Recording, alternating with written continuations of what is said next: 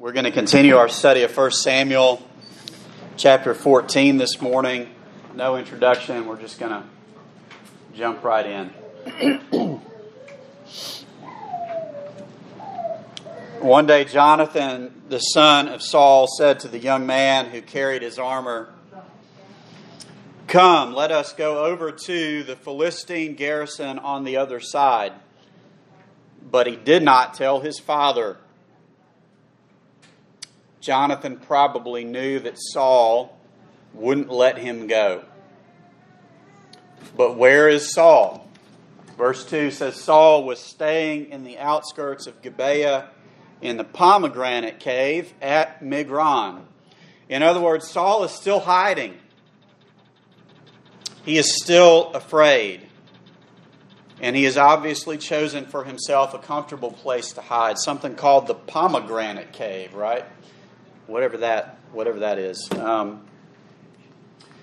people who were with him were about 600 men, including Ahijah, the son of Ahitub, Ichabod's brother, son of Phinehas, son of Eli, the priest of the Lord in Shiloh, wearing an ephod. And the people did not know that Jonathan had gone. Just a quick note, it's very significant that Paul here is relying on the cursed priesthood of Eli. Remember, Eli's priesthood, according to God, is done.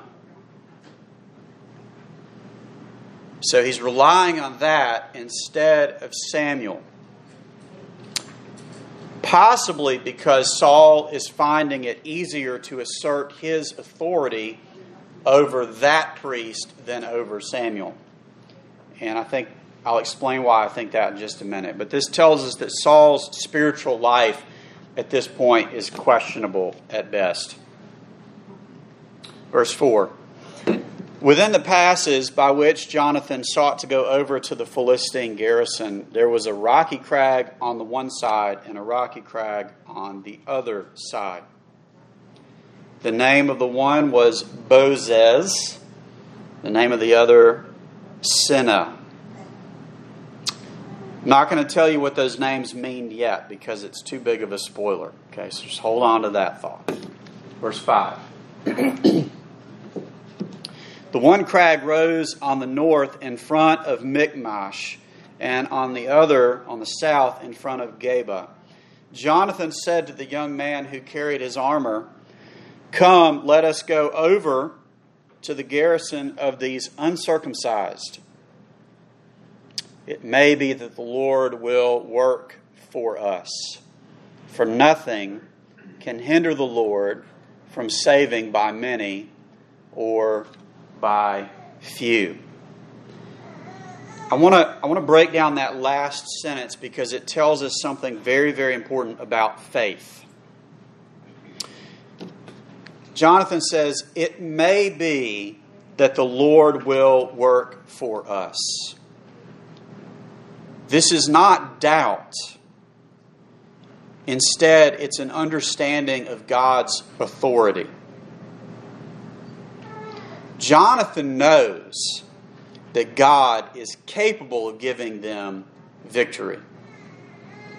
In fact, he says so in the second half of the sentence, right? Nothing can hinder the Lord from saving by many or by few. So by saying that God may do this, he's not doubting God.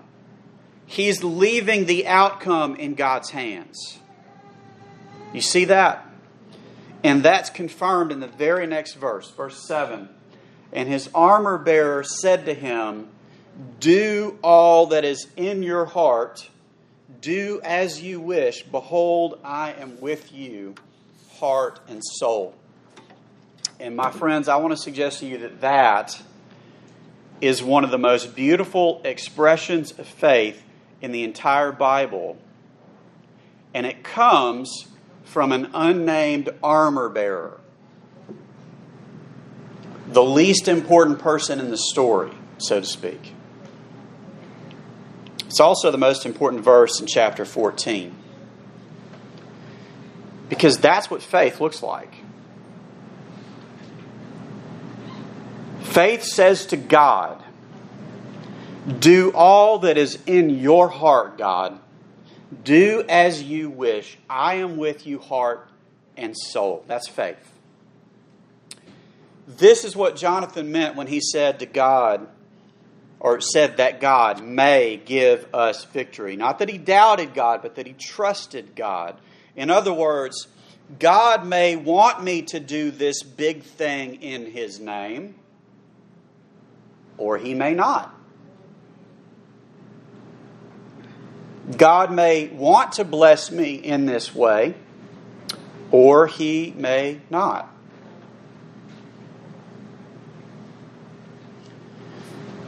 There's a big misunderstanding about the nature of faith for a lot of Christians in the church today. I've heard people say things like this: if you had enough faith, God would heal you. If you had enough faith, God would make you wealthy. Or even this: if you had enough faith, then you would sell everything and become a missionary. Interesting, those two things are not all that different from one another. And people will quote verses like these. They will say, speak those things that are not as though they were. Have you heard that expression? Which I think is a misunderstanding of Romans 4:17, where the subject is God, not us. Or they will take the words of Jesus when He says that faith the size of a mustard seed is enough to cast mountains into the sea. And that's absolutely true, but the mountain is not moving unless God wants it to move. Because it's not about us. And we learn this best in Jesus Himself. Listen to the prayer of Jesus the night before the cross. He says, Father, if you are willing, remove this cup from me. Nevertheless, not my will, but yours be done. And there appeared to him an angel from heaven, strengthening him. And being in agony, he prayed more earnestly, and his sweat became like great drops of blood falling down to the ground. Now, would you say to the Son of God, come on, Jesus, speak those things that are not as though they were? Why are you worried?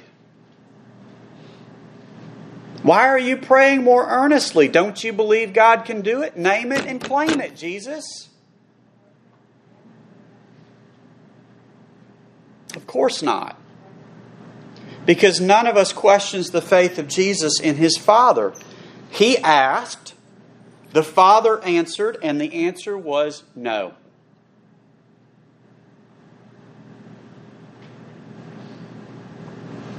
Not a question of faith. Faith is not a magic formula to get God to do what we want God to do. What if God doesn't plan to heal you? What if God doesn't plan to make you wealthy?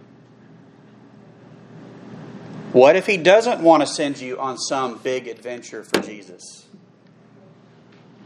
We can ask God for anything in faith, but we finish that prayer and maybe even begin that prayer with these words: not my will, but yours be done.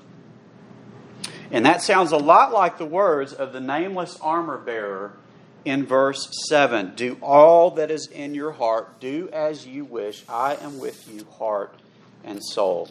And what I want to say to you is that should have been the voice of Saul.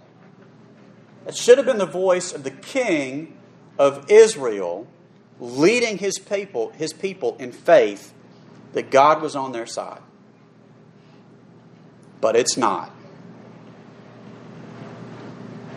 Verse 8. Jonathan said, behold, we will cross over to the men and we will show ourselves to them. If they say to us, wait until we come to you, then we will stand still in our place, and we will not go up to them. But if they say, come up to us, then we will go up, for the Lord has given them into our hand, and this shall be the sign to us. Notice again his clear dependence on God. He's not presuming victory. He's not charging into battle. He is waiting on God, which is what we've been talking about for the past few weeks. Verse 11. So both of them showed themselves to the garrison of the Philistines. And the Philistines said, look, Hebrews are coming out of the holes where they have hidden themselves.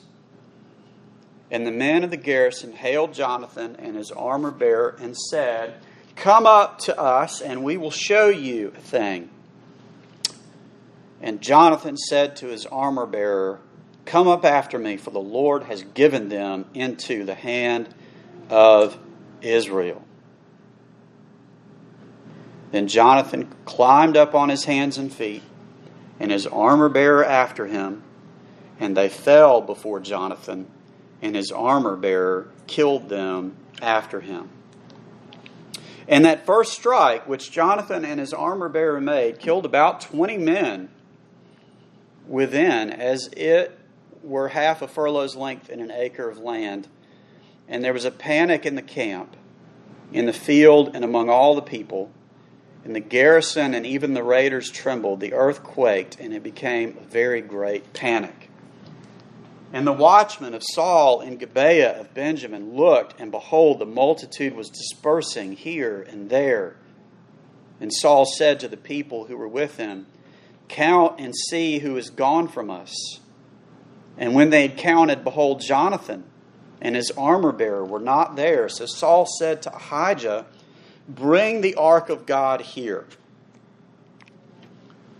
For the ark of God went at that time with the people of Israel. Now while Saul was talking to the priest, the tumult in the camp of the Philistines increased more and more. So Saul said to the priest, withdraw your hand. And then Saul and all the people who were with him rallied and went into the battle. There's more to this story that we don't have time to cover today. I want to encourage you to go home and read the rest of the chapter for yourself and let me know if you want to talk about those things that are there. But something happens here that is easy to miss, but it's very important. In verse 18, Saul tells his priest to bring the ark of God. What Saul means is this. He's saying, let's ask God what we should do next. And that is a good instinct. That's exactly what Saul should be doing. Waiting on the Lord. Asking of the Lord. That's good leadership. But look at the end of verse 19. He says to the priest, withdraw your hand. Now the priests at that time, they had a way of asking God a yes or no question by using part of their breastplate. But Saul stops the priest in the middle of that ritual. Because Saul notices that the Philistines are in a vulnerable state, and he decides to attack, to not wait and see what God says about the situation. So when he says, withdraw your hand, he's telling the priest to stop the ritual. Now, do you remember the whole point of chapter 13, last Sunday? What does it mean to trust God? Very often it just means waiting. And what does Saul do? He makes a decision without God. Withdraw your hand was Saul silencing God. And it's interesting because later in the chapter, if you go read it, Saul is going to ask God another question, and God is not going to respond at all. Why is this so important? It's important because it shows us a contrast to the faith of Jonathan and the faith of the armor bearer. Instead of seeking the Lord and trusting the Lord, Saul waits until victory seems obvious and he makes the decision to go on his own. He doesn't even need God.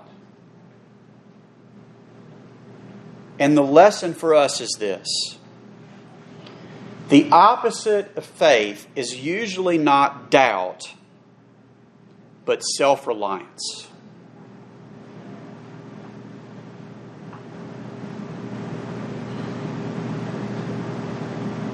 God is patient with doubters. Okay? If you're here this morning and you're just not sure about all this and you're struggling to understand what the Scriptures teach and you don't know if Jesus is in your life or not, okay? God is patient with that. He is less patient with people who think they don't need Him. Especially religious people who think they don't need God. And this is important for us to recognize because we sing songs on Sunday. We sang last week, Lord, I need you. Oh, I need you. Every hour I need you, right? We sing that. But so often our lives absolutely reek of self-reliance. We do what we want. We do it when we want. We don't give much thought, if any, to God or His Word or His will. We're more likely to pray when something unexpected or difficult happens to us in our lives. But then we quickly forget when we get comfortable again, right? Or we become bitter when we don't get what we wanted God to give us or to do. Or if it doesn't happen quickly enough. I'm going to be honest with you, I don't have many Jonathan days, but I have a lot of Saul days in my life. A lot of those days where it's just me. It's not me and God, it's just me. At least that's how I'm acting.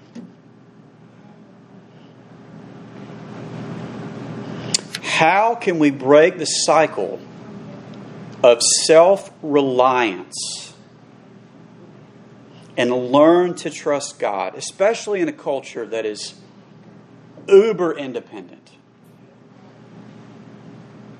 uber success-driven and oriented?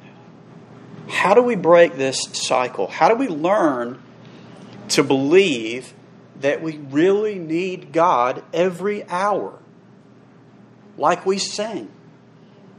How can we learn to wait and to listen and to depend on God? Well, you remember the names of the rocky crags back in verse 4, and I said I'm not going to tell you because it's a spoiler.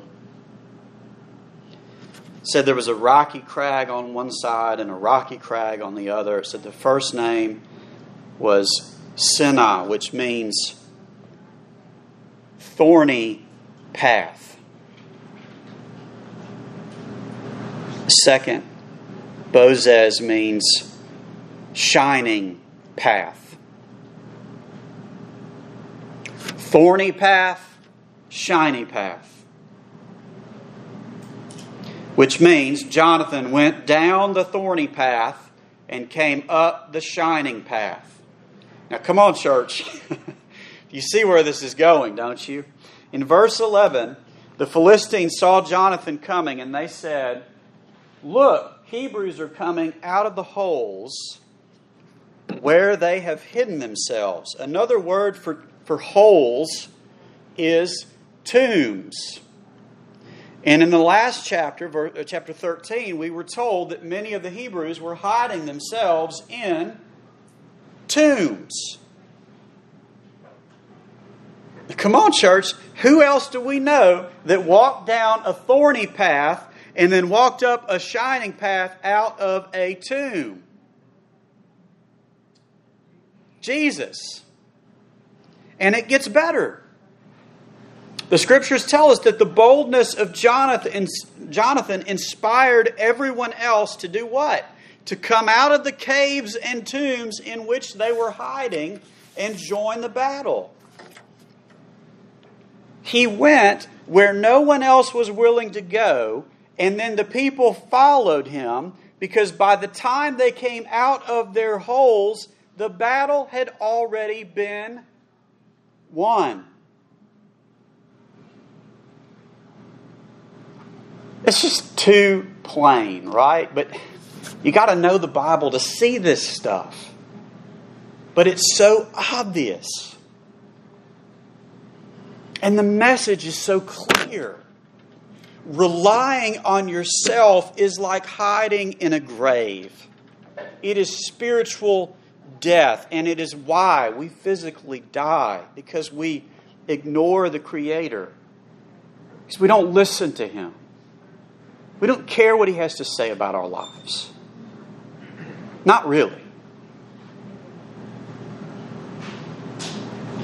It's worse than any of us really wants to admit. But God has a solution for it. Jonathan said, God can save by many or by few. And Jesus said, actually, He can save by one. Christ Jesus died for our sins. He was buried. On the third day, He rose again. If Christ had not been raised, then my preaching is in vain and our faith is in vain.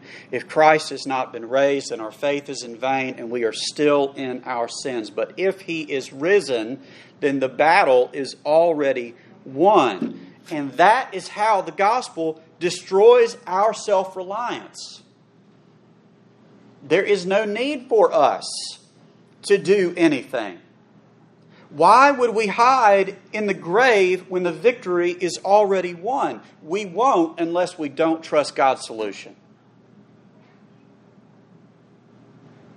But if Jesus is risen, if the victory is won, then what on earth are we afraid of? What are we afraid of? What are we waiting for? Why are we not following Jesus wherever He leads us? Why are we not trusting Him with everything? Why is this not our prayer? Do all that is in your heart, God. Do as you wish with me. I am with you, heart and soul. Let's pray.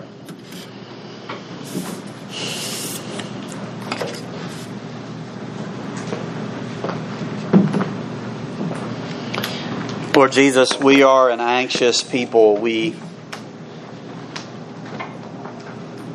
are constantly coming up with new things to be afraid of. And as we talked about last week, evil is real. Things are difficult. It doesn't do us any good to act like they're not real or that they're not difficult. They are.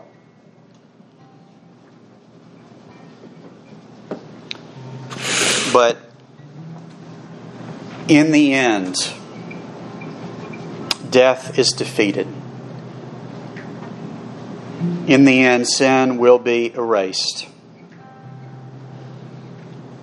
The battle is already won.